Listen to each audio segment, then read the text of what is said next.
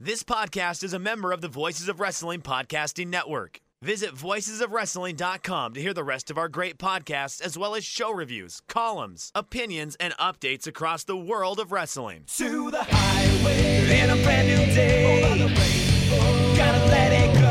So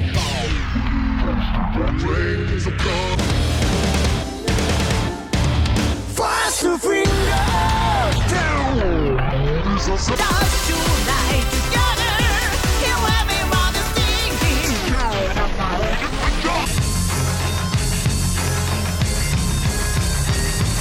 你看到我就怕，头皮发麻，我的手。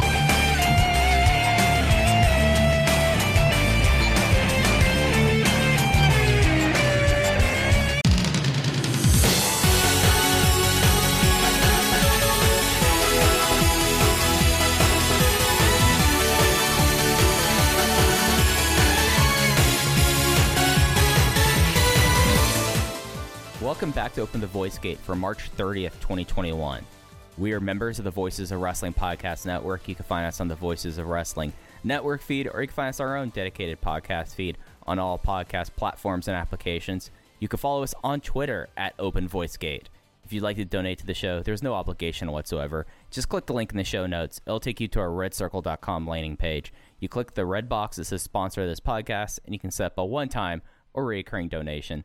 No obligation whatsoever, but we would like to thank all of our previous donors.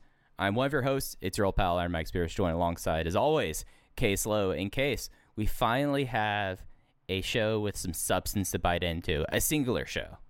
None of this Champion Gate double headers thing. We're talking about Memorial Gate 2021 in Wakayama, happened on the 27th. In Case, it's good to finally kind of feel like that we are easing back into the Dragon Gate schedule and ease into it with a really fun big show. Yeah, I was thinking about this earlier this afternoon, that the Western buzzometer, at least, and I think a lot of this episode, we can kind of compare and contrast the Western vibe to the intel that we have from the native fans, but the Western buzzometer went from being as high as it had been in 5 years as we hit the backstretch of 2020 and into Final Gate with the 5-star match that was tremendous, and Dragon Gate ended the year on a really high note where it felt like Western fans were finally back to paying attention and taking notice of this promotion in a way that the promotion deserved, because, you know, they've been having such a tremendous output over the past 18 months or so. And then January was just kind of there, and February was just kind of there. And I think people were shaken up a little bit, were forced to bring their eyes back to the promotion with the Kaito Ishida versus Shun Skywalker match at the beginning of March, and now with Sakamoto versus Skywalker at the end of the month. It seems like maybe some of that buzz can return to this promotion, especially because Noah is a retirement home, New Japan is whatever they are, and DDT... A Bad Belt Factory. Belt. Look, New Japan's a lot of bad right now. Sorry, I was right, but it happens. You know, people don't want to listen to me. I get it. I'm right about most things, but people don't want to listen to me. And, you know, DDT, you know, I'm so disgusted with myself, Mike. I was becoming a DDT guy. I watched their last Korakuen Hall show live on their little streaming gimmick. I've never watched a DDT show live in my life, and I get what I thought was an excellent Jun Akiyama versus Kazusada Higuchi match. I think I'm higher on it than most people. And what do I get for that? What do I get for my dedication, for my newfound, renewed interest, my refound interest in the promotion? I get Dino coming out and challenging Akiyama. It's basically a slap in the face. I'm disgusted with myself for thinking that DDT was worth my time. I can't believe it. I'm so sick. Yeah. I'm just going to say this. It's DDT. You should always have back in your brain, oh, wait, Dankashido Denshoku Dino might be coming out for a title challenge. And the disgusting thing is, Akiyama is still probably going to have a great match with him, because it's going to main event Korakuen Hall, and it's Jun Akiyama, but oh my god, his music hit, and he came out, and I was sick to my stomach, Mike. The good news is, Dragon Gate would never do such a thing. There have been times where I've been frustrated with the promotion, times where I said, maybe I should take a break, but I don't. I power through, and then we get shows like Memorial Gate in 2021, which we have not talked about. I could hear from the sound of your voice, the energy that you have, that maybe you liked this show a little bit more than me. And I'm very curious as we kind of go through this card how you feel about it, because it was a show that was good, but all day I was kind of struggling to come up with how to articulate the show. Even writing the written review over at voicesofwrestling.com, that review took me a really long time to write, because a lot of it was like, well, they built to this and then it delivered and it was good and okay, we're done here. There was just... I don't feel like I could bite into a lot of things on this show, so it's interesting that you started off the show saying there was a lot for you to sink your teeth into. Well, I think the way that I looked at the show, and maybe it was that because between doing the group preview on Voices of Wrestling and then doing a column about the Dreamgate match, it had my wheels spinning about this, especially towards Kazuma Sakamoto, and that was my focus on this show, was the main event there. But everything else on the show, I mean, it's a 2.5 hour B show, like B in the tier system of Dragon Gate, where you have Kobe World as your absolute S tier top show. Then you have Dead or Alive, Dangerous Gate, Gate of Destiny, and Final Gate as your A shows. And then you have your Champion Gates, you have your Memorial Gates, you have your Gate of Origins. So for a B show for 2.5 hours, I thought it was an incredibly fun watch. And I thought that everything was either up to my expectations, with the exception of one match, or exceeded it. But that all being said, I mean, we have a main event here that I think it's probably best from us like working our way from the top to the bottom. But just like the overall details about it, it was on the 27th. It will be up on the network for the Japanese VOD until the 3rd. There's already commentary up on the English side, as Jay and Ho Ho Loon have been happily reunited. Attendance case, because now we could kind of compare this to stuff from last year, because it was always kind of tough talking about attendance in the first year of COVID. Now we can directly compare it to last year. 485, which is massively up from last year at 370. And looking at the shows that opened up, I did not think they had close to 500 people in this venue. It's a rather big venue, but I guess like behind the hard cam, it's a single cam show. Like it's going to be, that's just what it is. But I was pretty impressed by how people showed up for it, and especially considering how quiet this crowd was at times. Yeah, that's a good house. I mean, I have been firmly on the side of not really not being interested in discussing pandemic attendance. I think there's too many factors going on in it, but unfortunately, now that we're a year into this, we can kind of look at some year-over-year comparisons. Memorial Gate last year happening in August of 2020, this year happening in March. It's a good sign for me. Now, the thing is, I can't take a victory lap here and say, well, Skywalker's working as a champion, Sakamoto was a credible challenger, this and that, because Memorial Gate was one of the first shows that Dragon Gate ran with fans back after COVID-19 hit last year. There was still probably some uneasiness about the protocols that were set in place, about the safety of the venue. And now, at least from my understanding, and maybe Mike knows better than I do, but it seems like Japan is starting to recover a little bit more. Cases are down. People are starting to have some more freedom within the venues. There was an outdoor 0-1 show where fans were allowed to cheer. It's hard to say, yes, this is a win for Dragon Gate because it's still pandemic attendance, but we'll chalk it up as a win with an asterisk. Yeah, I mean, that's kind of the way I would look at it, is I'm just directly comparing it to last year's, and it's an improvement. And if you look at the card, comparing 2020 to 2021, arguably last year's card was a lot more loaded because you had Naruki Doi up top against Ada, who is a known quantity, whereas this time you have Shun Skywalker, who his attendance in doing title matches, not bad. He is I wouldn't call him a big draw in the box office as much as we can tell, but I'd say that, as expected, he's doing pretty well. And then Kazuma Sakamoto, who, of course, first freelancer to get a title shot since Magdu Kishawada back in 2009. Had the opportunity to be the first freelancer, or rather outsider, to be Dreamgate champion since Jushin Thunder Liger. So the fact they got close to 500 with that, and then a tag match with Kanda and Arai versus Mochizuki and Yoshida, and that's what we're putting out there. I have to look at it, at least business-wise, as a just absolute success. Well, the thing is, and this is kind of my big talking point coming out of this show, is we have to start looking at Skywalker's title reign as a win right now.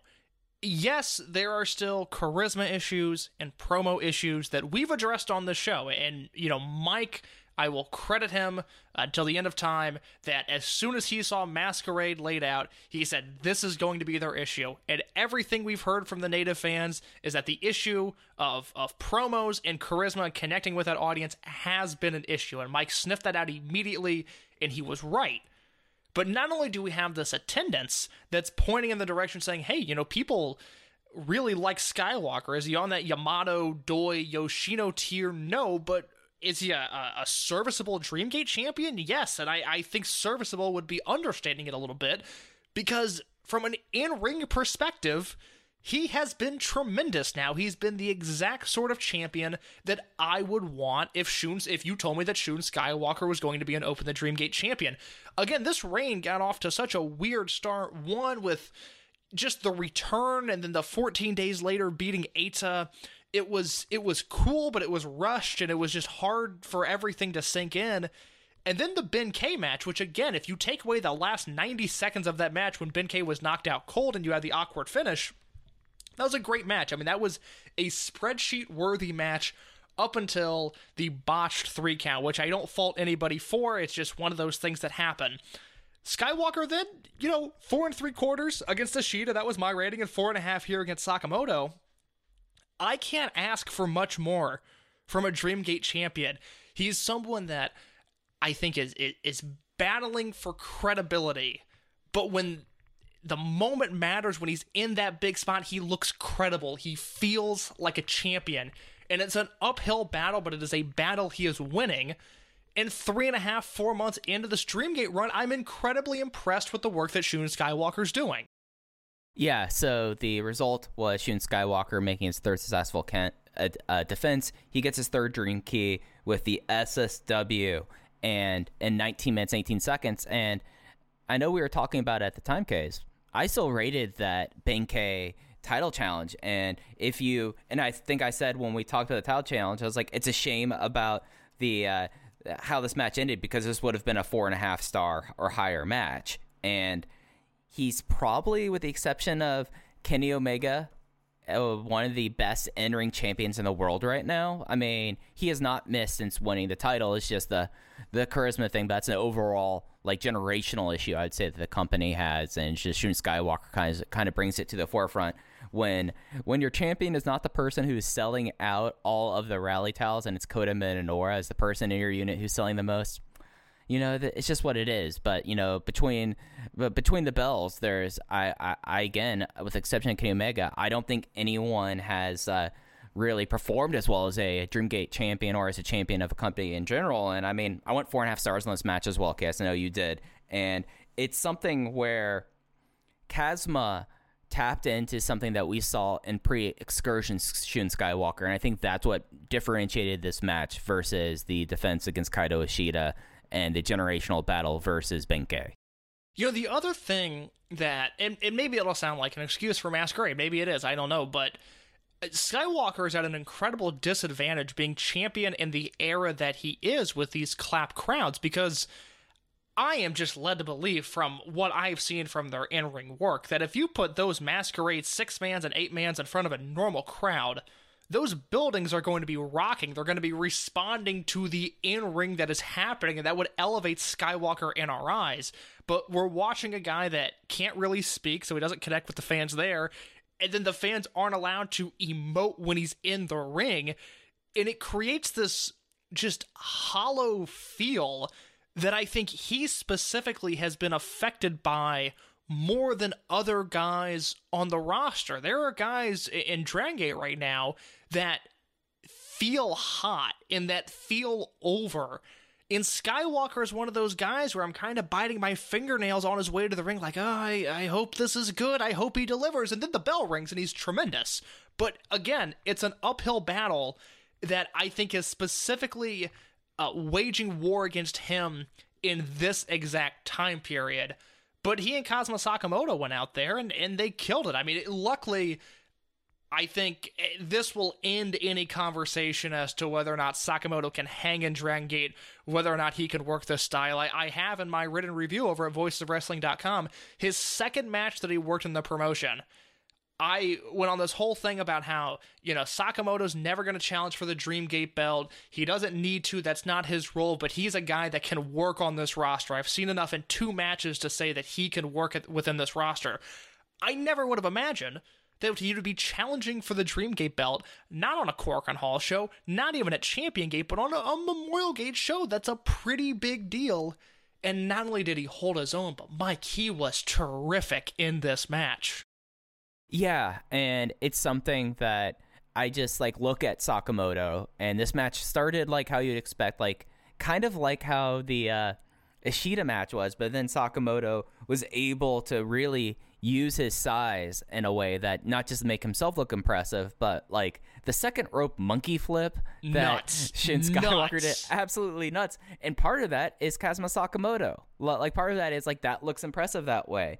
And it's something where he definitely portrayed more of a cerebral challenger, the idea that every moonsault that Shun Skywalker hit, other than his standing knee salt, he rolls out of the way or rolls immediately to rolls onto his stomach or rolls to the outside, and it's just a different kind of cerebral wrestler that, with Sakamoto, we've seen him kind of as the freight train of the knee of death and everything. But it was a nice kind of edge there. And, for 20 minutes there, he showed that, he could stack up with the variable best in the company at this time. And, it's something that he has shown such a mind that I think the match that I'm really pulling for King of Gate this year is Masaki Mochizuki versus Kazuma Sakamoto, because I think that match between two people who seem to be people who have a very cerebral look into wrestling. I know I've said cerebral a couple times there, Case, but that's okay. You're the cerebral assassin, Mike. You can do whatever you want. I'm not Triple Tuesday. What can I say? Even though we record on a Tuesday, I am not Triple Tuesday. But these are two guys who absolutely get wrestling and get the psychology behind it. And I think Masaki Mochizuki and Kazuma Sakamoto would have a sleeper number 10 match on my best of 2021 list. But I think Sakamoto delivered, and I think they tapped into, as I said before, the kind of stuff we were seeing from Shun pre-excursion, where he was kind of just holding on, and then he had the moment with where he started going and he hit his flying big boot, and he's you know what, this is it. I'm the Dreamgate champion. He is not, and I'm just going to steamroll through him and then hit one of the most spinning SSWs that he's pulled off there for the win, and came away with this incredibly satisfied. Yeah, Sakamoto and Mochizuki, they worked that empty arena King of Gate show last year, but it wasn't truly Sakamoto versus Mochizuki. It was, I don't want to say they were going through the motions, but it wasn't a strong match. I know there were some people that liked it. I liked a lot of stuff from those empty arena shows. That was not one that I loved. But coming out of this match, you mentioned Sakamoto's mind, and for whatever reason that struck a chord with me, just because, he really is a smart wrestler, and he gets a lot out of doing a little. And I hope that he sticks around, and quite honestly, at some point down the line, I'd like to see what he can do as a babyface, and it's not to discredit the heel unit right now, but there's a lot of guys within RED that, for as good of work as they're doing now, I think they would be incredibly interesting babyfaces in the either immediate or just long away future, because obviously Eita will turn at some point, and I'm very intrigued by babyface Eita. We've seen Ishida and how over he can be as a face, and I think the next time he turns, we'll see that return. SBK at some... Case, to just jump in there, the next time Kaito Ishida turns, that is his capital T, capital R run. Thank you, sir. I completely agree. I mean, I think if Champion Gate showed, hey, this guy's on the cusp of really being something, and SP Kento is probably going to be the face of this company one day. He's going to be a dynamite babyface. Hip Hop Kakuta, we've seen, has that sort of silent killer energy that I really like. When he turns, he'll be great. It's really, Hyo, I think, can be a heel for a very long time and stay there. Hulk, at this stage in his career, I think is far more effective as a heel than he is a babyface. Diamante, there's... Who knows? Yeah, there's not a ton of character work there for me to really sink my teeth into. I think his in-ring work would not be affected by one role or another.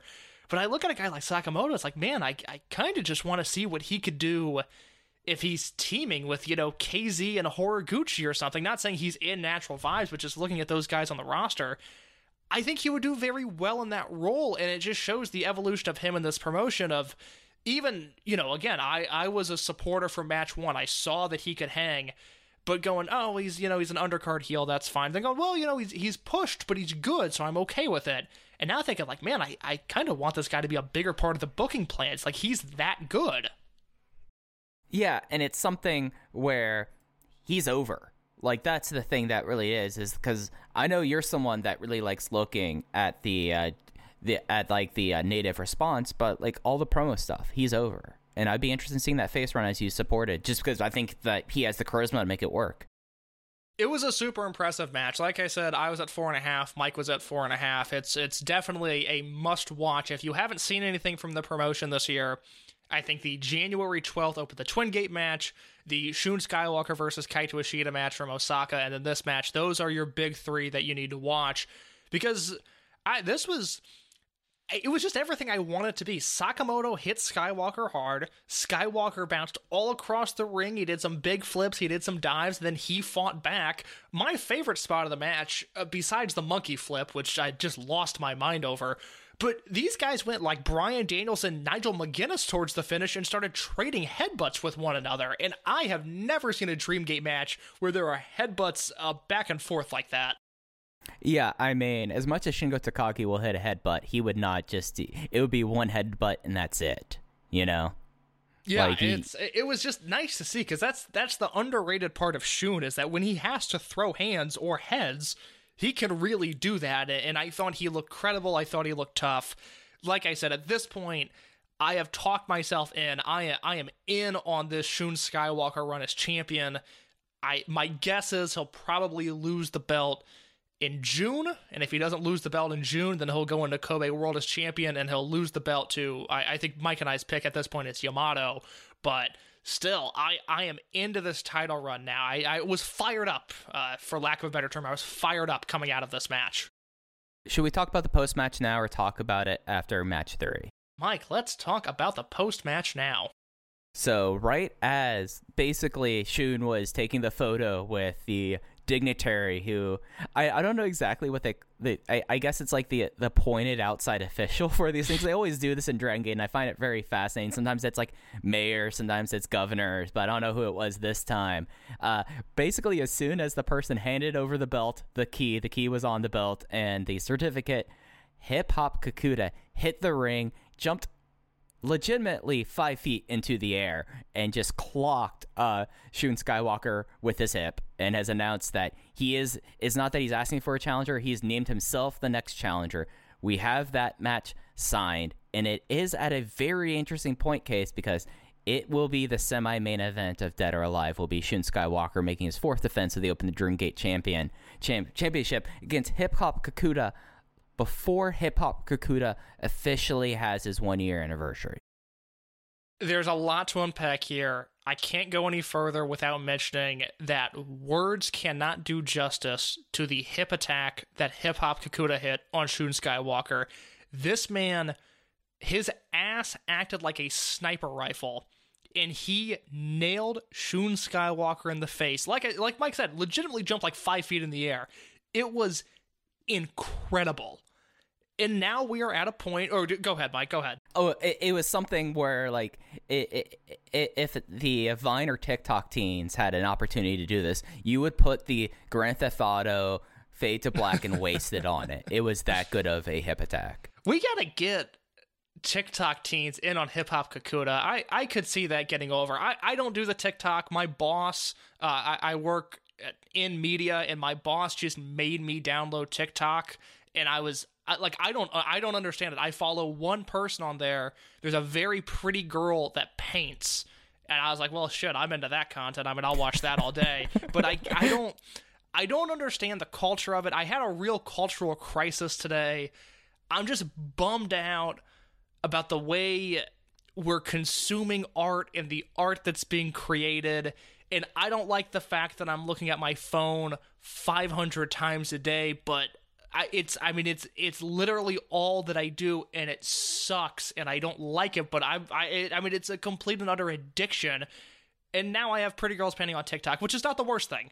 I will be addicted to that, but it's still, I just wish the teens would get in on Hip Hop Kakuta, because I think that act could be over with the ominous casual fan. I mean, Linky is hell, dude, who is literally pear-shaped, and they are just going with it. Yeah, I mean, he's thick with 2 C's. God, he's incredible. 11 months into his pro wrestling career, the point that I will continue to reemphasize, he has not wrestled a match in front of a normal crowd. He debuted in an empty arena. He toured with the clap crowds. He is now being pushed in front of the clap crowds. 11 months into his career, he is challenging for the Open the Dreamgate title. Is he headlining? No, but who gives a shit? He's second from the top on one of the 5 biggest shows of the year. And oh, by the way, his contemporary, another 21-year-old, is in the main event. Mike, this is absurd. Yeah, you know how for the last 18 months case, we've been like, oh yeah, guys, this is the time to get in because they're building up and setting up for the next generation. Proof right here, where you have 2 guys, one guy who's 21, one guy who has not yet turned 25, and doing a title match, and Shun Skywalker, less than 5 years into his career, Hip Hop Kakuta, we're not even at 1 year. And then you look at the main event, the uncrowned best rookie in the world for 2021 in his hometown main eventing, and is probably going to be the person getting the big push coming out of that match. So it's remarkable stuff, and it's something really to kind of keep an eye on, as now we are pretty much full speed ahead to Dead or Alive. And, you know, they already have the 2 main matches there, and at this point, with how they draw and how they put stuff together, there will probably be there'll be a Twin Gate and a Triangle Gate match, probably. Who knows at this point? Because I don't think they'll be having 5 big matches on this show. But they are loading things up here, and I'm right now on the Dragon Gate English Facebook page, and maybe it is Facebook's interesting way of cropping out. There's a lot of people who are front and center on this Dead or Alive 2021 poster who do not yet have a match, including Naruki Doi, KZ, Eita, and, of course, Masato Yoshino. Yeah, I think a lot of this card is going to come down to whether or not Yoshino wrestles, and obviously I hope he does. I would hate for him to miss his final Dead or Alive show, but when you have 2 matches like this, and I think the main event, that cage match that is SB Kento and Dragon Kid against Kai and Yamato, with the losing team then going into a singles match, and the loser of that singles match losing his hair or his mask, that main event feels really hot to me. Every indication I have from this go-home angle at Memorial Gate is that Kakuta versus Skywalker is off to the right start, which means you're put in a position where you can do kind of whatever you want on that undercard. My guess is we're going to get either a 9-man or a 12-man Triangle Gate match with Natural Vibes in there against a high-end team, a Masquerade team, an RED team, and then if another unit forms, great, or some, unaffiliated trio at that. It's very exciting. And, again, we prepped you. We said this is the next generation, thinking, at least for me, thinking, well, by 2023, 2024, these guys will be established. It's here. It's now. And it irks me to some extent when I read critical commentary, valid critical commentary of other wrestling promotions, and it's not an us versus them thing. I have no loyalty to Dragon Gate. I just happen to, obviously love the promotion. It just seems like Dragon Gate does so many things that fans claim to want from wrestling, and they're off of this little island, and it drives me nuts. I just want to bring people into this party because they do so many things not only so well, but just better. It's just such an excellent, prestigious brand, and I love the fact that a 24-year-old is wrestling a 21-year-old for the world title, and we're not scratching our heads at it. It feels right. It feels like it's the right time for this match. That's incredible. And it's something that I'm with you. Until you pay me, I will be critical. As soon as you pay me, I will toe whatever line you want to. Please pay me. Just to be clear, we can be bought very easily by Gaora, by Dragon Gate. If Cyber Agent wants to get in touch with me, brother, I'll be pumped for that Akiyama versus Dino match. You just make sure the money deposits. I mean, do you know how many dog toys Pudge has gone through in the last week. Like, straight up, like, and it's one of those things that, like, that they kind of, like, stack up at a certain point. So, yes, like, I am more than willing to, the DMs are open, but it's just remarkable and just kind of, like, variant that, because, like, you had this happen and it felt like a big-time angle at the end of this and provided some direction where I feel like, I can't speak for your case, but I was like, all right, there's no way Kazuma was going to retain, whereas with Kaito Ishida, I couldn't dismiss that out of hand. But looking forward and looking towards Dead or Alive, I thought that was a giant question mark. Well, hell, we'll just, like, throw in one of our rookies in the semi-main event in a title match because our main event is so protected, because you have Dragon Kid in his hometown, SB Kento in his hometown, versus the face that runs the place, Yamato, and everyone's favorite scumbag Kai. Like, it's a masterstroke there. And then going back on your point of, like, people trying to get invested in here, I thought that I know that you watched this live or mostly live. It was something where, like, I was not gonna. I thought about staying up late for it, but it just was not happening that night. But then I caught the English commentary. Jay and Ho Ho Loon are back together, and boy, did the chemistry never stop there. And it was just like a great 2.5 hours. Maybe that's another reason why I was so high on it, was because Jay was cracking jokes about Hip Hop Kakuta's big ass, and Ho Ho Loon, the very naive person he is, was not getting him. Yeah, I did not watch the show live. I had a woman come over to my apartment on Friday night. Not a super pleasant experience. It was kind of one of those deals where it was like, oh, we'll hang out and then we'll watch a movie. And when the hanging out portion was done, I was like, I'm ready for her to leave my apartment now. And we still had to sit there and watch a movie. So my sleep schedule was off. I'm not mentioning that to brag. I'm mentioning that because I was doing a poor journalistic job. I did not watch the show live. I watched it the next morning. But it sounds like the English commentary delivered. Is that fair to say?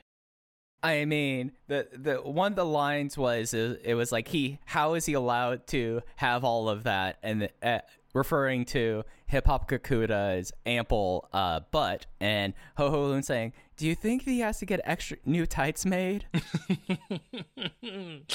I love them. I love that pairing so much.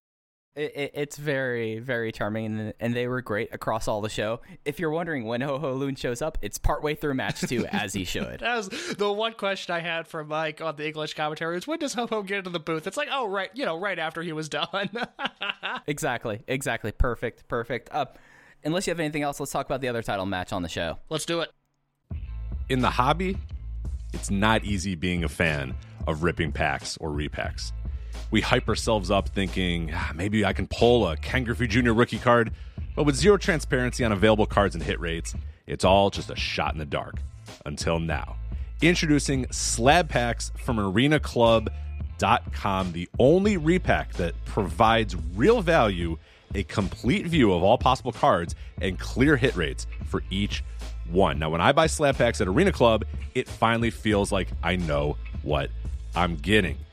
I was able to open an Arena Club slab pack, and I'll be honest, it was a lot better than what you normally do. Say you go to a card show, and there's a random innocuous brown bag of cards, and yeah, you can open it, and look, it's going to be junk. You know what I mean? Like, you know what you're probably going to get in those. Maybe you find that fun, and sometimes I do. Sometimes I like just opening up cards and saying, hey, look at some random cards or whatever. But if you're really in this game to find value and find particular cards, it sucks to have to buy these mystery packs, and it ends up being, almost nothing, nothing of value. Not with Arena Club. You can display, again, of all available cards, hit rates, grading, so you know that when you're opening up this slab pack, you are going to get something valuable. You are getting something good. And Arena Club, in addition to having those great slab packs we just talked about, is also a marketplace for card collecting, buying, trading, selling, displaying, all that sort of stuff. But those Arena Club slab packs, man, they are revolutionizing the repack game with transparency. After your pulls are revealed, they'll immediately be placed in your vault for safekeeping or trading and selling, and you can have them officially graded by Arena Club as well. So again, sending these things off, it's going to be officially graded by Arena Club. And the Arena Club grading process is accurate, fast, and transparent, with full grade rationale provided and explanation of how your card was scored. So whether you're buying, selling, trading, or displaying, Arena Club is the card collecting platform that you have to check out. So right now, I've got a special offer here for Voices of Wrestling Network listeners.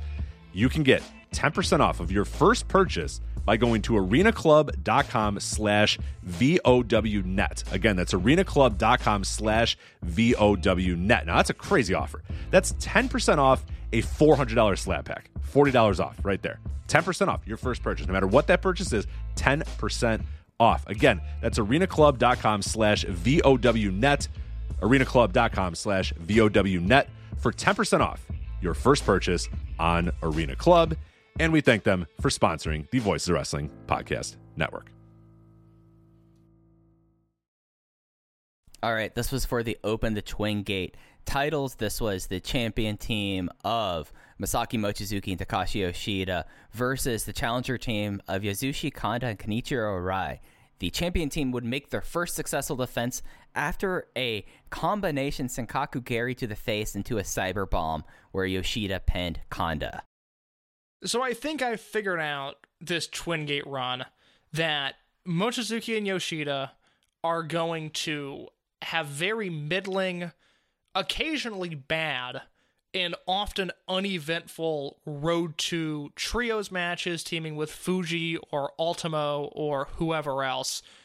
And then when the bell rings in these title matches, Takashi Yoshida is going to work his ass off in ways that, because this guy was so lazy for so long, it is hard for me to compute in my brain just how good he is as a babyface. It's amazing that he was a heel for 13 straight years when this guy is one of the most natural and lovable faces that I can remember, at least in recent memory. I mean, this guy just works in front of this audience, and they're so receptive to him, and it's great. This match completely over-delivered. Was it a great match? No. Was it a very good match? Absolutely it was. Yeah, like, it was something that Yoshida, his ring work is not going to be my cup of tea. It's something that I've been through enough of it that, like, you can fool me a lot of times, but eventually I'm not going to trust you. But character-wise and teamwork with Masaki Mochizuki, this is tremendous stuff. And this match, I would say, frankly, over-delivered. Like, I walked into like this match thinking, like, hey, if they get 3.25 stars, this is going to be a pretty solid defense. But then Erica and Kanda both held up there in the bargain, too. I mean, we got sneaky technique master Kenichiro Arai to start this match, and it kept this at a very quick pace, which if you consider the combined age, I think you're talking about close to 200 of everyone in this match. And it's something where, yet again, Takashi Yoshida has upheld his end of the bargain. And, you know, it was something where, like, you look at the challenger tag team of Kanda and Arai, and you're just naturally like, okay, I know what's going to happen here. But they went out there, and for 13 minutes, they had a hell of a semi-main event that I went 3.75 on. There's a part of me that hopes that this is the last time that Araken and Kanda are ever in title matches, because they went out with a bang if this is their last one. You know, years from now, when we're scrolling through Cage Match, and, you know, we're going, oh, remember this. If this is the last time that Araken is in a title match, at least a Dragon Gate title match, because that man will be winning Guts World heavyweight titles until the end of time. But if this is his last Dragon Gate title match, we'll be able to look back on this and go, man, wasn't that fun? Like, Araken was the Triangle Gate champion, and then he hurt his shoulder, and then COVID happened, unrelated as far as I'm concerned, and then he comes back a year later and has this really fun Twin Gate match. Man, it's nice that he ended his career, his, you know, big-time player career on such a high note. And the same can be said for Kanda, who for years was not only not good, but at times actively bad. And I thought he held up his end of the bargain here as well. This match put a smile on my face. Yeah, absolutely. And it's something that really since Toryumon Generation formed and he joined up with them, you know, for the last, I guess it's close to almost a year and a half, you know, he's not full-time. He only shows up on, like, the bigger television shows and then the big events, but he's put his best foot forward. He's never been a detriment, and I will always have a place in my heart for Kenichiro Arai in Twin Gate matches case. I hope he has another 10 Twin Gate matches. I hope he go finds Taku Iwasa from Iwasa's dad's insurance office and says, come on, dude, we got some belts to win. Like, that's what I'm hoping for here, but you know, this is something that, like, this is, like, when we talk about Memorial Gate in history, and I know I talked a little bit about that last week, this was a match that kind of would have been a pre-Dragon Gate Network Memorial Gate main event, and it over-delivered. Do we have any feel for who could be next in line for Mochizuki and Yoshida? Because unless I missed something, clue. yeah, I really no clue. It's amazing, and I'm so glad the show ended with a Dreamgate angle because it gave us something going forward other than the cage match to look forward to.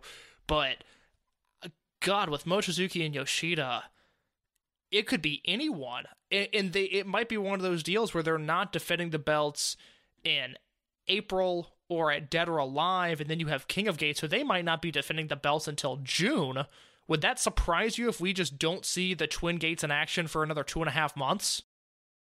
I think that with the way they've built up the Sapporo triple, now quadruple shot, one of the shows is not going to be on the network, but they have another show they're doing in Sapporo as well. Would be kind of, it matters how big they're going with King Gate this year. If it's a knockout tournament again, then I think they'll probably put a Twin Gate match there. But if they return to round robin play, I don't know. Like, it's usually a safe bet. I mean, Fukuoka will probably get the finals as usual. So I'm right now doing the schedule of Dragon Gate in my head right now, Case, which is very scary and something that says a lot about me as a person. But I think we'll probably see one beforehand, but we don't have the full schedule up yet for June, and that's what gives me a little bit of pause. But looking at how things are, would not be surprised at the Sapporo double shot. Oh, the Fukuoka probably won't be the finals this year, Case, because Fukuoka is having their double shot in May versus June when they usually do. I could see it happening in Fukuoka or Hokkaido, because I don't think it's going to be happening at Korakuen or at Dead or Alive. Hokkaido is interesting. I know at least in 2016 they ran a triple shot there, and two of the shows were headlined by King of Gate matches, and then the final night they did a 6-man tag. It was Monster Express versus Tribe Vanguard, Tozawa Yoshino and T-Hawk against Hulk, KZ, and Yamato. So that was a loaded 6-man. Realistically, you could put a Triangle Gate match, or I'm sorry, a Twin Gate match in that spot. So yes, I've now talked myself out of that. I think we'll get it at some point in May. It'd be nice just because I like those Hokkaido crowds, and I like that the vibe that those shows gave off in December. I would rather them stick the Twin Gate match at Fukuoka, but we will see. Yeah, it'll be interesting because this is the title match I could see them skipping at Nagoya for Dead or Alive. Very much so.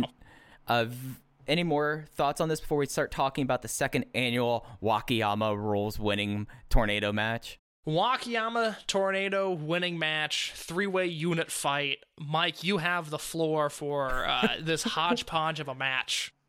All right, so this is the Wakayama Tornado winning match, 3-unit fight. Masquerade versus High End versus RED.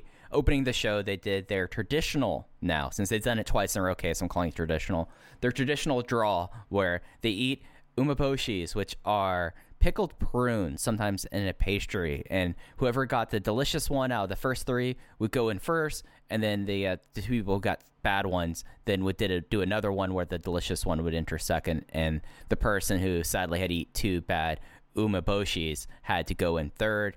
And then basically it's kind of like a War Games match, 3-on-3-on-3, but the only big thing, the entry order is like a War Games match. The team that had the first good umeboshi goes in first. You start off 1 versus 1 versus 1. Every 60 seconds, someone else comes out filling out the rotation.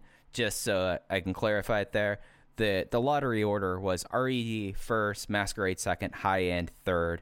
We started off with SB Kento, Jason Lee, and Dragon Kid, and then the entry order from there was Kai of RED, La Estrella of Masquerade, Keisuke Ikuda of High End, and then the final 3 were Eita of RED, Kota Minoura from Masquerade, and Yamato, the last entrant from High End. The 2 falls as it was swept by RED. Kai scored both falls. The first fall was eliminating Masquerade, penning Kota Minoura with the Medio Impact in 15:36. And then the final fall was a low blow, then inside cradle on Yamato, eliminating High End in 18 minutes and 10 seconds. RED wins their second straight Wakayama Tornado winning match. Much like the first one, a very good but not great match. And this one, I really feel like it took a while to get going. There was just not a lull, but up until the 9th man, Yamato, entered the ring, it was just there. It was a nice little match. And then once Yamato hit the ring, things kick into high gear. You had Masquerade doing a tremendous job of flying all around the ring. And then you get the heat on Kai. And you got Kai picking up both those pinfalls there, which on paper I'm a little put off by, but seeing as how we're on the road to Dead or Alive, I did not mind it. I thought it was well done.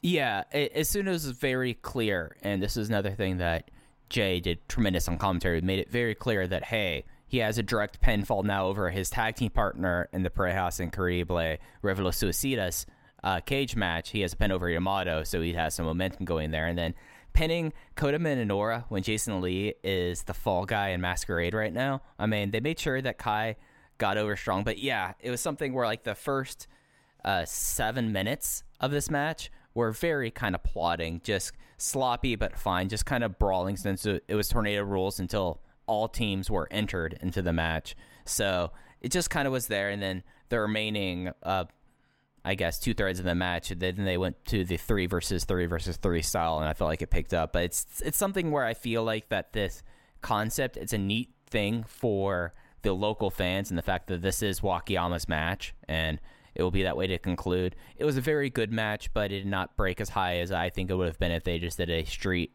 3-way 6-man. I like it. I hope they keep doing it. It's honestly a match that I would like to see more of it. This seems like the type of thing that if Dragon Gate, ran this out on multiple big shows throughout the year, they could really work out the kinks and make this match special, because I think there's something to this gimmick. I think there's a reason they return to it. There's a lot you can play with there, and I just don't know if they've quite figured out how to make the most of it yet, but it feels like it's a match that's worthy of their time. And this one was on its way to being very good. The finish was abrupt and it was effective because, Yamato and Kai were going into what I thought was going to be a pretty exciting finishing stretch, and then Kai just hit him with the inside cradle and rolled him up. And I was like, oh, damn it, Kai, I wanted to see where this was going. Why do you have to win the match right now? So on one hand, very effective, and it was one of those matches where the star rating system will hurt it because of how good Kai's heel work was here.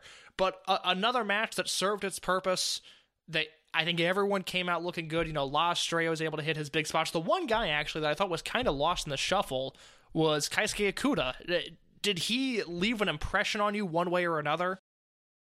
I mean, this was kind of a match where Okuda, with his style, is going to kind of fall back, right? This kind of style, they really haven't worked the bantamweight multi-team matches to effectiveness yet. So I don't think it's necessarily on him. I just don't think this is a match that necessarily plays to his strengths, if that makes sense. That's exactly it. He didn't have a Shida in there to kick and punch with, and because of that, he didn't really go after SBK. He didn't really go after Kai. He didn't have any sequences with Eita. There's no one, I guess with the exception of Jason Lee, but they didn't go in that direction where he could really slug it out with on the Masquerade side. So you look at the 9 guys here, and I feel like 8 of them really contributed something, and Okuda was the one left in the dust. But that's not a knock on him, because I'm sure come May, when he's defending the Brave Gate again, or I guess, April with the Punch Tominaga deal that I would like to forget about, he'll be fine. It was just one of those things in this match, he did not really jump out at me. Yeah, it's something where, in these kind of matches, the best way that these matches are executed is when it becomes a very flowing kind of all-out sprint, and sprint's something that I think kind of gets overused at sometimes, but it's something that, it should be completely go. You have 9 people in there, so you don't really need to have any rest spots or anything like that, and, that's just not going to be something that plays to his strengths. And I think that with his match type, that unless he was the first person who came out and then spent the next 7 minutes just as soon as someone hits the ring, knocking them out, hanging in the ring, knocking them out, it's just going to be a weird place for him. And he didn't really have someone that he could face off against, but I still thought this was very good. I still went 3.5 stars on it. I'm a quarter star higher than you. I was at 3 3/4. And Mike, we talked about someone with Keisuke Okuda who didn't make a very good impression of that match. Well, the match before it, there was a youngster that certainly jumped off the page. In case you always let me take my lap about Masquerade and Shin Skywalker, you called this one. You called Kakuta getting the win here. This was Ben-K versus Hip Hop Kakuta in the singles match on the show. Hip Hop Kakuta won with a snap stuff pile driver in 15 minutes and 23 seconds. This is true. I did call this as I was leaving the show in a panic last week, and I do apologize to our listeners. I had to deal with a very real work emergency. Everyone's fine. It's fine. I did have to leave the show, though, but I wanted to get in my take that Kakuta was going to beat Ben-K in this match. I was correct. I did not think this would lead directly into a Dreamgate match. I really wish I had my crystal ball going, so I would have predicted that. But as soon as I saw this match on paper, Ben-K's in a spot where he's in a protected unit. He's going to be pushed. He's going to have plenty of opportunities to get wins. Kakuta was, in the balancing act. He could have gone one way or another. I think a loss would have really hurt him, and a win would have really helped him.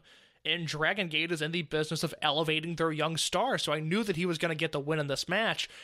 It's unfortunate that I didn't really love this match, and I sent you a message about it, and then we started talking about something else off the air before we started recording, so I don't know what you thought about this match, and I would really like your thoughts. I thought that this was seeing the main event angle and seeing that Kakuta now holds the Dream Key. I'm okay with it a little bit more than watching it in the moment, but I still think that this match, like you did the comp in your review to the match he had against Strong Machine J, that was very underwhelming after Ben-K lost the title. This match was dry. The Wakayama crowd, which had like a moment where they did do some calls during the show. I forget which match it was, but there were calls on this show. Oh, it was during HAGE in the opener. The crowd did chant back HAGE and immediately went like, oh, we're not supposed to do that. But in this match, I mean, they were just kind of sitting on their hands. And then this match kind of like, it was a 15-minute match that felt every bit of it. The work there, they saved a bad finish. It was clear that the Hand of God discus lariat was not flush, and credit to both of them going like, all right, plan B, stuff pile driver. And even if that was plan A was the lariat and the stuff pile driver, it was a smart finish given how the Hand of God did not look that impressive. But it still was like 15 minutes like leading up to it, and just had like a very weird dynamic. Like I know that like Ben-K will be fine, but it was very much a, well, this is what Ben-K is up to match ... And I went 3 stars flat on it. And I am not concerned about Hip Hop Kakuta as a singles wrestler. No. It is worth mentioning. This was, and Mike, I don't know if you realize this was his first televised singles match. The only other time he's wrestled a singles match was November 27th of last year on the Kanda and Ben-K Homecoming show, where he wrestled. Chiba, right? In Chiba, where he wrestled Shun Skywalker. Yeah, and then Shun Skywalker at that time was beating everyone within 10 minutes with the SSW, so it was not one really to go with. But yeah, no, I mean, this was a big test for Kakuta, and I wouldn't say that he aced it, but I feel like he passed it. Yeah, it was a passing grade. It's one of those, we call it a B- or a C+. I'm not going to split the hairs there. There's certainly a reason to be cautious. I wouldn't say it's a cause for concern, but there's a reason to be cautious. There's plenty of room to improve, and I trust that literally every other body of work that we've seen Kakuta involved in, he's crushed it. I think he'll be able to figure this out here. I just, Ben-K, for as great as he is, and he is great, and I would say great, bolded, underlined, italicized, he has these matches every once in a while, the Strong Machine J match being one of them, but just throughout his career, every once in a while you get a Ben-K match that just isn't really what you want it to be, and I thought this was clunky. It never found the gear that I was looking for. It didn't feel like a fight, like the bantamweight style that we talk about, but it also didn't feel fluid like a typical Dragon Gate match. It was a match that might have even looked better in other promotions, but match 3 on a Dragon Gate show, this is just not what I was hoping for from it. But now Kakuta not only has the lariat, he has the pile driver, and I'm still looking forward to the match with Skywalker. We've talked about that plenty on this episode. It is interesting, though, that, his first singles match was not exactly a huge win. And it's something where, and I know that we said Ben will be fine, but there's the evidence that Ben's not necessarily a tremendous wrestler against larger guys. which I think is now a fair thing to say, because like I can't think of like a performance that against someone that, and Dragon Gate is a smaller wrestlers company, like, to be fair, like it's something that these two guys are easily one of the top 5 biggest guys in this company between the two of them. I just can't think of very many matches where it's like he didn't get really an opportunity with Shuji Kondo before he tore his Achilles tendon. Him and Takashi Yoshida, my thoughts on Yoshida are already well documented at this point, but he doesn't. The onus I would put on this match is not on Kakuta. I think the onus in this match is on Benkei, and this is like a giant like head scratcher. And from now on, like if Benkei's kind of a match against Kazuma Sakamoto, I'm gonna have this creeping thought in my mind that being like, Benkei doesn't necessarily have great matches against guys who are taller than him, other than like Shun Skywalker. Yeah, that's a very interesting point that I hadn't really thought of. But he works Skywalker like Skywalker's a junior. He's able to throw him around, and the same can be said for who I think is Benkei's best opponent, Masaki Mochizuki. They're roughly the same height, certainly not the same size as Benkei. Looks like he's about 2 Mochizukis in terms of width and muscle, but when they wrestle, Benkei is able to throw Mochizuki around. Same thing with Naruki Doi. Same thing with Masaru Yoshino. Same thing with KZ. Same thing with Pac. Those are the guys that Benkei has really delivered against. It's, to your point, though, this match, the Strong Machine J match, and a few matches that he's had with Yamato, where I always feel like they're really, really good, but they could have been better. It's something that he struggles with. He needs these clearly defined roles, and he needs guys that mirror him so Benkei can exude what he does best, which is throw guys around and look strong and look menacing. He can't do that against Kakuta. Strong Machine J is too big and quite honestly too fragile, and Yamato doesn't really bump like that, and that is where we've seen him hit these roadblocks in the past. And it's something that this might seem like for our listeners that we are being kind of tough on him, but it's something that like we really are at this point now within this company. And as we've seen this generation shift here, I mean, Ben is one of the older people that will be leading the company here. And he's someone that, I mean, they prepared him for a certain way. They prepared him like that. If we want to talk about like hundreds across the board, the push into him finally ensuing Pac was as good as you could see in pro wrestling. But it's something that's just going to be like a notable question mark, I feel like, going further with him. It's just going to be like, how's it going to be against someone that does not let Ben have like a Ben match? And I think Yamato, actually, you bring up Yamato is a very interesting point, because Yamato is his own person who has a very set style that there's a big disparity, I would say, between people's opinions of Yamato as a big singles match worker. Absolutely. It's, look, Benkei is a former Dreamgate champion, okay? He's got to be able to deliver in spots like this. It's just something that he has to do. Right, you're right. And then we get into match 2. Match 2 is RED versus an unaffiliated tag team that were all basically just a bunch of dudes. Literally a bunch of dudes, as it was the RED team of BB Hulk, Kaito Ishida, and Diamante versus the, I don't even know how to like call the relationship he has with Team Boku now. I guess associate of Team Boku, Ultimo Dragon, Bokudamo Dragon, and for one night only, Boku Kagetora. Diamante got the win because Bokudamo Dragon got DQ'd for stripping Diamante's mask in 11 minutes and 20 seconds. This match pissed me off. I didn't like this at all. It was not. It was something where, like, this was the match that, I don't know if you saw the preview, where I was like, they're going to try to accomplish 2 things in this match, and I don't know if it's going to work. And it did not necessarily work. Well, yeah, the issue is that I felt like we got past the comedic part of this feud when Shimizu hit the shot put slam and Kobe Sambo Hall. And it's frustrating because the mask switch spot where Bukaltamo, ends up taking Diamante's mask, and Diamante ends up taking Bukaltamo's mask. Funny spot in a vacuum. It was one of those deals where it was funny, but it wasn't effective. It wasn't really what I was looking for from this match at all. And then I thought the work was sloppy. I hated the direction that they went. I'm also curious because you watched the English feed. I did not. And I don't know if there was any sort of trepidation in Jay's voice towards the finish. Watching this match, to me, it looked like they fucked up the finish. It looked to me like they were both supposed to unmask each other but Diamante couldn't get the mask off of Shimizu's head. Maybe that's just how I read it. I would like your thoughts, and if the English commentary team leaned one way or another. The English commentary team is with us on this. We thought this was a double DQ. In my notes, I had it as a double DQ. I did not read the results until I watched a show, so I did not know that technically it was Diamante getting the fall here, because I thought it was double DQ too, and Jay and Ho-Ho were kind of on the same page there, and everyone thought that I forgot who was on ring announcer. Was it Ono or was it Kikuchi? I'm trying to remember who was on ring announcing, but like Jay made points is like, let's see what the ring announcer has to say.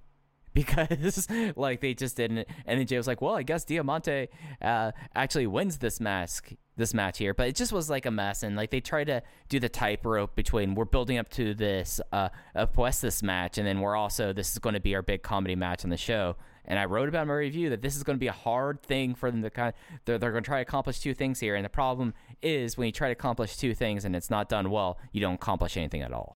That makes me feel much better, because I really hated this finish.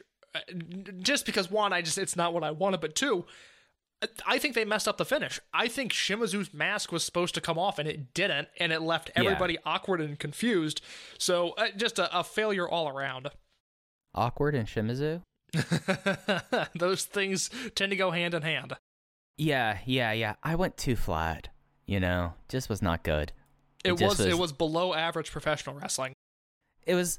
And for a company like Dragon Gate, where everything else on the show, I was 3 stars or higher. And I think you were as well. The fact that this was like the bad match here. And that kind of shows like the form. Because I remember there was a time case where I would be DMing you about Kobe Sambo Hall shows that you wisely skipped, where it was like I was throwing 2s at it. Like I was a Clemson away fan traveling to, I don't know, Miami.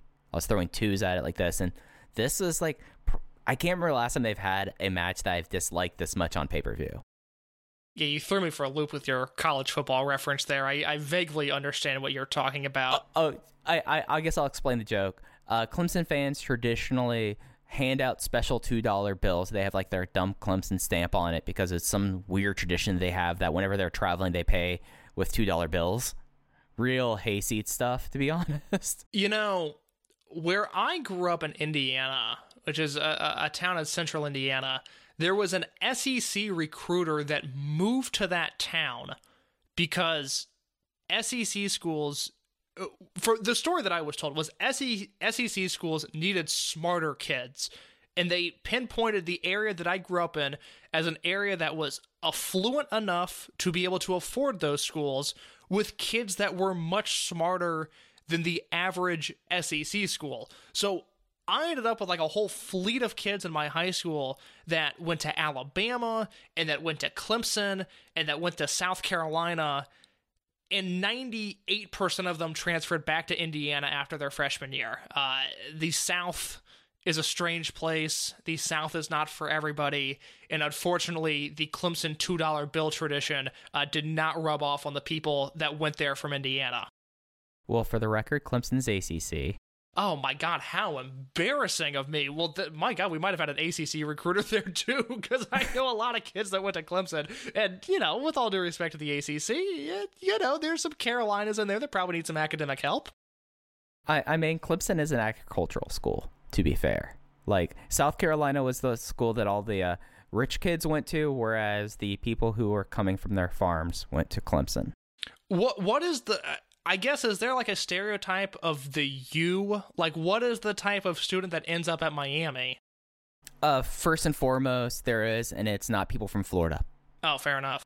I mean, it's a private school versus Florida and Florida State. So there is a significant thing, but like you'll get people who either live or are Miami natives and just are never going to leave the city of Miami. You'll get some people from like Palm Beach, Broward County, which is Fort Lauderdale, coming down, but vast majority of the people in it was a different experience for me because I was in grad school, but talking to my brother and my brother being in undergrad while I was at grad school, I kind of got exposed to it.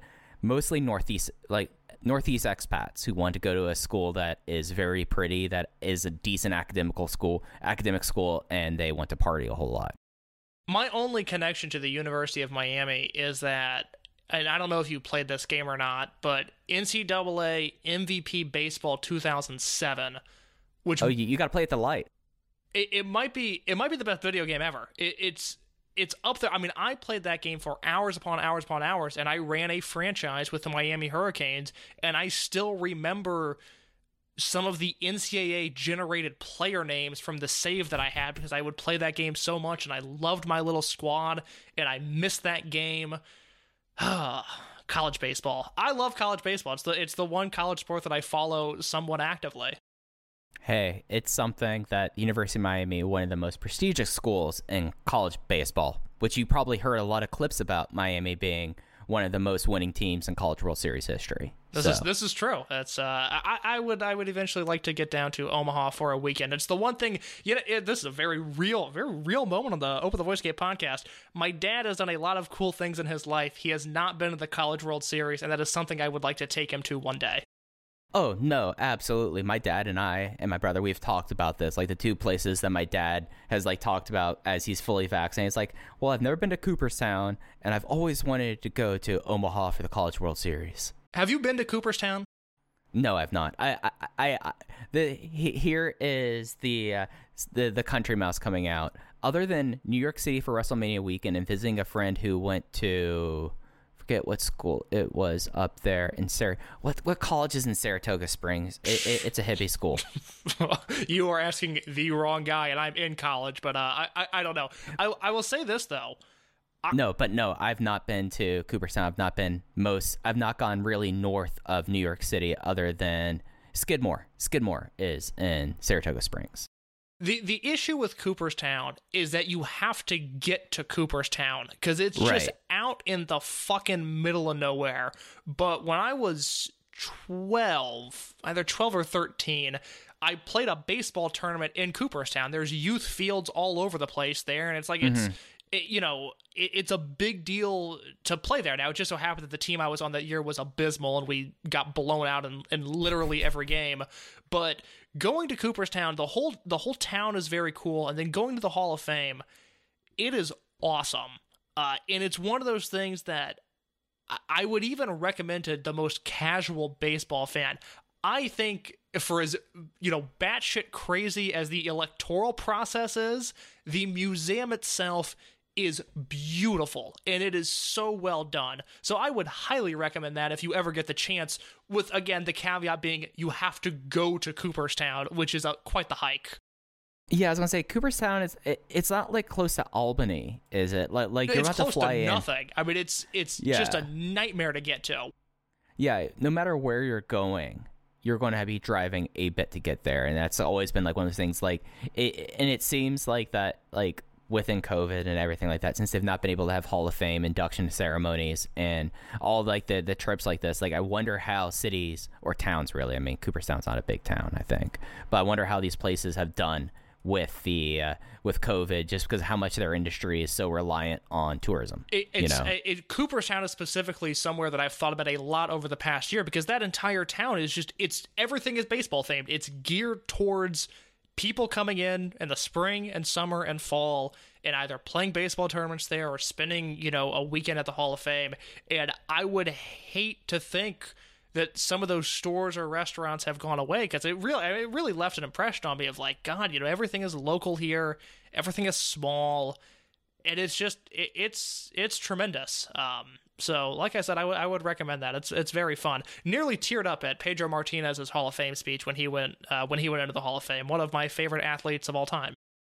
I mean, I will have a moment when Adrian Beltre gets inducted on his first ballot, and he has the Texas Rangers cap, and everyone tries to run and rub his head, especially Elvis Andrus, wherever Elvis Andrus is at that point.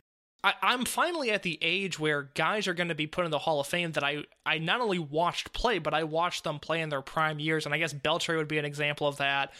Clayton Kershaw, obviously, one. Miguel Cabrera is the big one for me.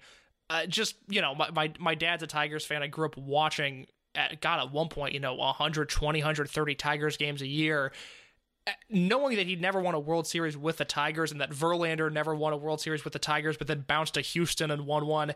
Oh my God, it just eats me alive, because those teams should have been so much better. But when Cabrera goes into the Hall, that'll probably be an emotional day for me. I mean, there's a reason why my puppy is named Pudge. It's after Pudge Rodriguez Which when I he love, wins the Hall. and I do love that. There are two dogs on this earth that I care about. One, and this is a deep cut reference that only a few people will get, Cheryl Scott's Weather Beagle. I'm a huge fan. The other dog that I care about is Pudge. If Nate is listening to this show, he will pop. That's I don't the think thing. Nate I gotta get listens. on everything Alita to talk some Cheryl Scott. Well, the little legend right now has passed out. So if you ever hear any like scratching or noises in the background, it is Pudge. He has a special little playpen that he stays in as I record, but he's doing all right. But that conversation about Cooperstown, which has a population of 1,700, a lot more interesting than match 2.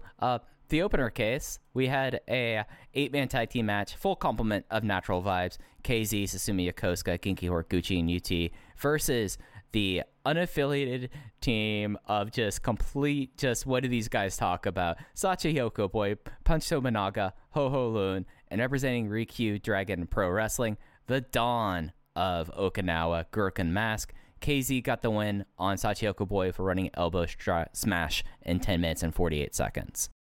The thing is, Gurken Mask is actually very good, and I mean, at this point, he's up there in age. I don't know how much he can still go, but I genuinely enjoy whenever he pops up on tape. Yeah, I mean, he turns 50 this year. So does his home promotion, does that ever air anywhere? Well, Jay helpfully told us on commentary the Rikyu Dragon shows that have happened since the show were on Twitcasting. Because they had all the Dragon Gate people in there. I would rather them film it on VHS tapes. I mean, that's easier to understand than Twitcasting. I was asking because he just wrestled Hubbo in a 22-minute singles match, and I would like to track that down. But if it's on Twitcasting, that is not going to happen. Yeah, just so people know who he is a little bit more than we got into last time, he is a Osaka Pro guy. Like during the last parts of its peak, and he left with Super Delphin to form Okinawa Pro Wrestling. I guess Super Delphin is out on that, and it's now Gurken Mask who does it. Yeah, Delphin does Seafood Pro Wrestling now. Does that still exist? I think more so than Osaka Pro does. I think it exists in some capacity, but certainly not filmed anywhere. And I mean, it has to be like the most local of local shows if it does. This might be the one promotion that runs more, but no one knows anything about than Secret Base. Super Delphin, glad he came up. We'll be talking about him on next week's show, and Mike doesn't know why, but Super Delphin will come up next week. I can promise you that. As for this opener, look, it's a natural vibes match. It was super fun. I thought everybody played their role well. I liked what Sachi Boy did. I specifically liked Gurken Mask chemistry with Susumu. I thought those two looked really good together, that's the thing. It's like, my introduction to Gurken Mask was that 2016 Super J Cup, and he wrestled Kano in the first round of that tournament, and it was awesome. Like, people left that tournament going, who is this Gurken Mask guy? He killed it with Kano, but Kano won in that tournament. Oh my God, what I would do for an oral history of the 2016 Super J Cup. I just wanted to talk to Takashi Okamura and ask him one question. How full was the briefcase? that I remember, and I don't think I'm speaking out of school here. I once was talking to, I was once talking. Do you got kayfabe it? I will say I was once talking to a professional wrestler, and that could be a few, because there are a few different English speakers on these Super J Cup shows. I was once talking to a professional wrestler, and I asked him about that. It's like, those shows, something was off. Something didn't quite go right, did it? And I was like, I covered both those shows on voicesofwrestling.com. My reviews are still up there, and it was like the second night of that show. It's hard to explain if you've never seen it just how bad Taichi versus Liger was, and because of that, the uphill battle that the rest of this show had to deal with. Because there's like a super fun Matt Sydal versus Will Ospreay match on those shows. There's a Young Bucks versus Motor City Machine Guns match that is great. But once Taichi versus Liger happened, everyone's interest was dead. Yeah, and of course I checked out immediately after Liger beat Ada. So. That is true. A match I rewatched recently, and it is still so much fun. I mean, Eita, hell of a babyface. Can't wait for it to happen again. Oh my god, Ready I would love for it. Would that be just the best thing ever if after Dead or Alive we get a babyface Eita running King of Gate? I would fully support that. Yeah, that'd be real interesting. But yeah, no, this opener was solid. It was a fun opener. I mean, Natural Vibes gave this match the exact amount of respect as they should. It was pretty jokey. This was when the crowd accidentally did an HAGE call. And everyone else in this match, I mean, the nice thing about like these openers, the way they do this, like the people on the roster who aren't as skilled, I think that's a very nice way of putting it. You only see them for like 2 minutes, and that's fine. And, you know, Natural Vibes, I am really stoked for the April Kobe Summer Hall show when Takedo Kamei comes back, and we get to see, I think he's probably going to be wearing a pair of overalls, case, so I hope you're prepared for that. Well, look, I'm hashtag team overalls unless Alexa Bliss is wearing them, because that is creepy. But other than that, you know, I love the overalls. I am afraid that they are positioning Takedo Kamei as the next Taiji Ishimori, which in the scope of the Dragon system is obviously the worst thing you could do to a person. So I fear for him there. But Kamei's coming back in April. Doi's coming back in April. There's a lot to look forward to. And there was a lot to enjoy on Memorial Gate 2021. Yeah, absolutely. And of course, as we mentioned up front, the English version is up. It does not have a date of which it will be pulled down on, so you'll have that to go back and visit at your whim. Jay and Ho-Ho are so much fun, and it's something where if I'm not watching live or immediately after, and I'm not going to be waiting for and if they're not live, I go to the English feed, and it's usually something that I was pretty resistant to doing, but I have a great time with that. And if you just want to have there was no commentary on it for the Japanese side, right? Oh boy, I don't believe so. Yeah, so if you're someone who needs to have commentary, it'll be up there in English until whenever, and if not, then it will be up as the Japanese version until the 3rd. Which I did look this up when we were talking about Super Dolphin. He was a Osaka Pro Tag Team Champion in 2019. Do you want to guess who his partner was? Was it Gamma?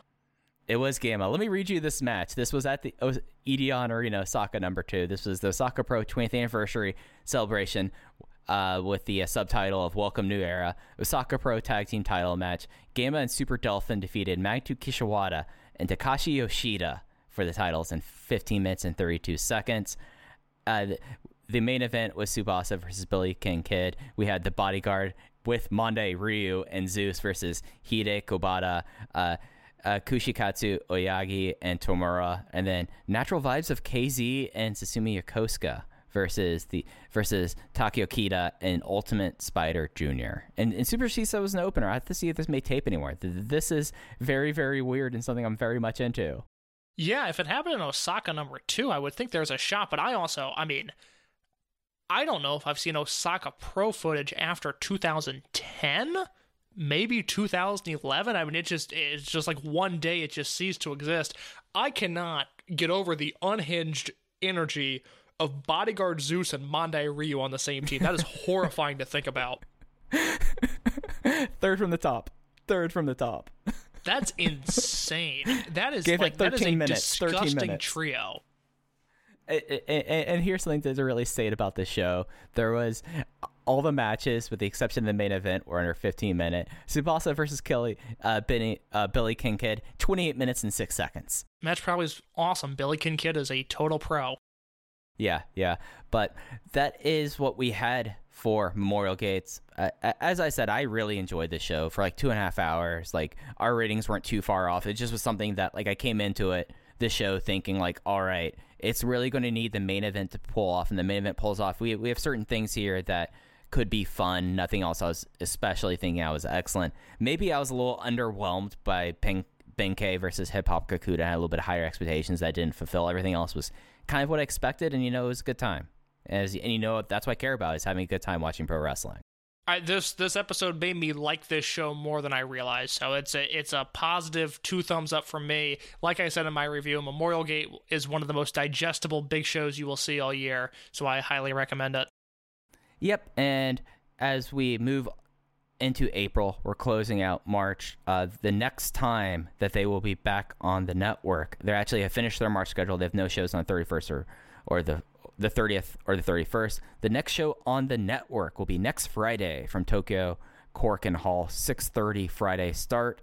They have ended the state of emergency there, so they don't have to have a show where they're out at 8 o'clock. We only have 2 matches announced for the showcase, and they are 2 matches that, I mean, they've been building one of them a whole lot, and the other one you feel like that they'll be making a much bigger deal of. But boy, Tokyo Korakuen Hall, we have Mascara contra Mascara, Diamante versus Bukodomo Dragon, and then the Naruki Doi comeback special 6-man tag team match.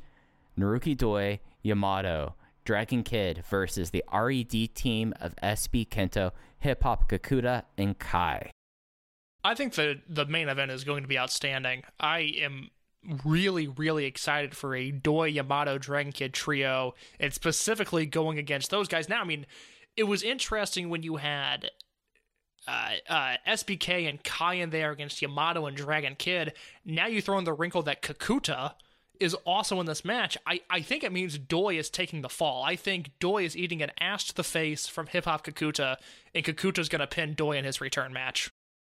I think that it either has to be that or it has to be a no contest. And they do a no contest, then what are they going to do immediately right after? They're going to restart the match, and then suddenly Speedstar hits, and Masato Yoshino comes out, and then Ada comes out because his quest to retire him, and we have an impromptu 8-man tag special double comeback match. Like, it's either got to be Doi eating the butt and then getting a lariat, and God, me being me, I just said that without thinking of any pretense whatsoever.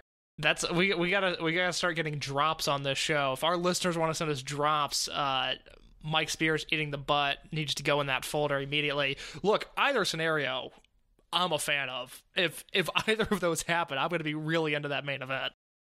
Yeah, I'm really stoked for that. That's all we know for that show, and I mean that's next Friday. So with our recording schedule, we might have a more full card to preview next week, but I think we'll probably be dipping back into the buffet next week. I know, Casey, you were alluding to something, but I also know that there's some Dragon Gate Future stuff for us to watch on the buffet. That is true. Yeah. So yeah, there'll be a new episode next week with plenty of stuff to talk about, either a Korakuen preview or some Super Delphin stuff that I'm going to send Mike. Yep, and I can't wait for it. Anything else you want to hit on before we got out of here? Yes, one note. It'll be up on voicesofwrestling.com by the time you are listening to this, a 15-year retrospective of the Blood Generation versus Do Fixer match from Ring of Honor's first Supercard of Honor. I wrote an article, again, 15 years to the day since that match. I think it is the most influential match in modern wrestling history, and I get into that, as well as just how hard it was for the Dragon system to break into the United States. A lot of talk about MLW, and even some TNA talk about trying to bring in Toryumon and Dragon Gate guys. Those never worked out, and of course, they end up, Shima and Shingo and Ring of Honor at the end of 2005, and then the Triple Shot weekend with the Dragon Gate guys that, again, I think they changed the scope of professional wrestling with Blood Generation versus Do Fixer at Supercard of Honor. So that will be up at voicesofwrestling.com by the time you're hearing this. Give it a read, and I appreciate it when you do. Yeah, and, since tomorrow is going to be the 15-year anniversary, find some time to watch the match. It's on YouTube. It's free on Ring of Honor's YouTube. It's a tremendous gift. Yeah, it's one of the most special matches of the last 25 years. I think it's fair to say with that. But yeah, I'll be looking forward to that article as well. If you want to go back, my Kazuma Sakamoto versus Benkei match. If you've not watched the show yet, I break down kind of both of their careers and both their leading to the moment and talking a whole about that as well. But I think that's going to do it for this week, Case. So you can follow us on Twitter at OpenVoiceGate. You can follow Case_InnerCase, and I am at Fujiheya. But for Case, I'm Mike. Thanks for listening to Open the Voice Gate. We'll be back next week with another episode. Take care.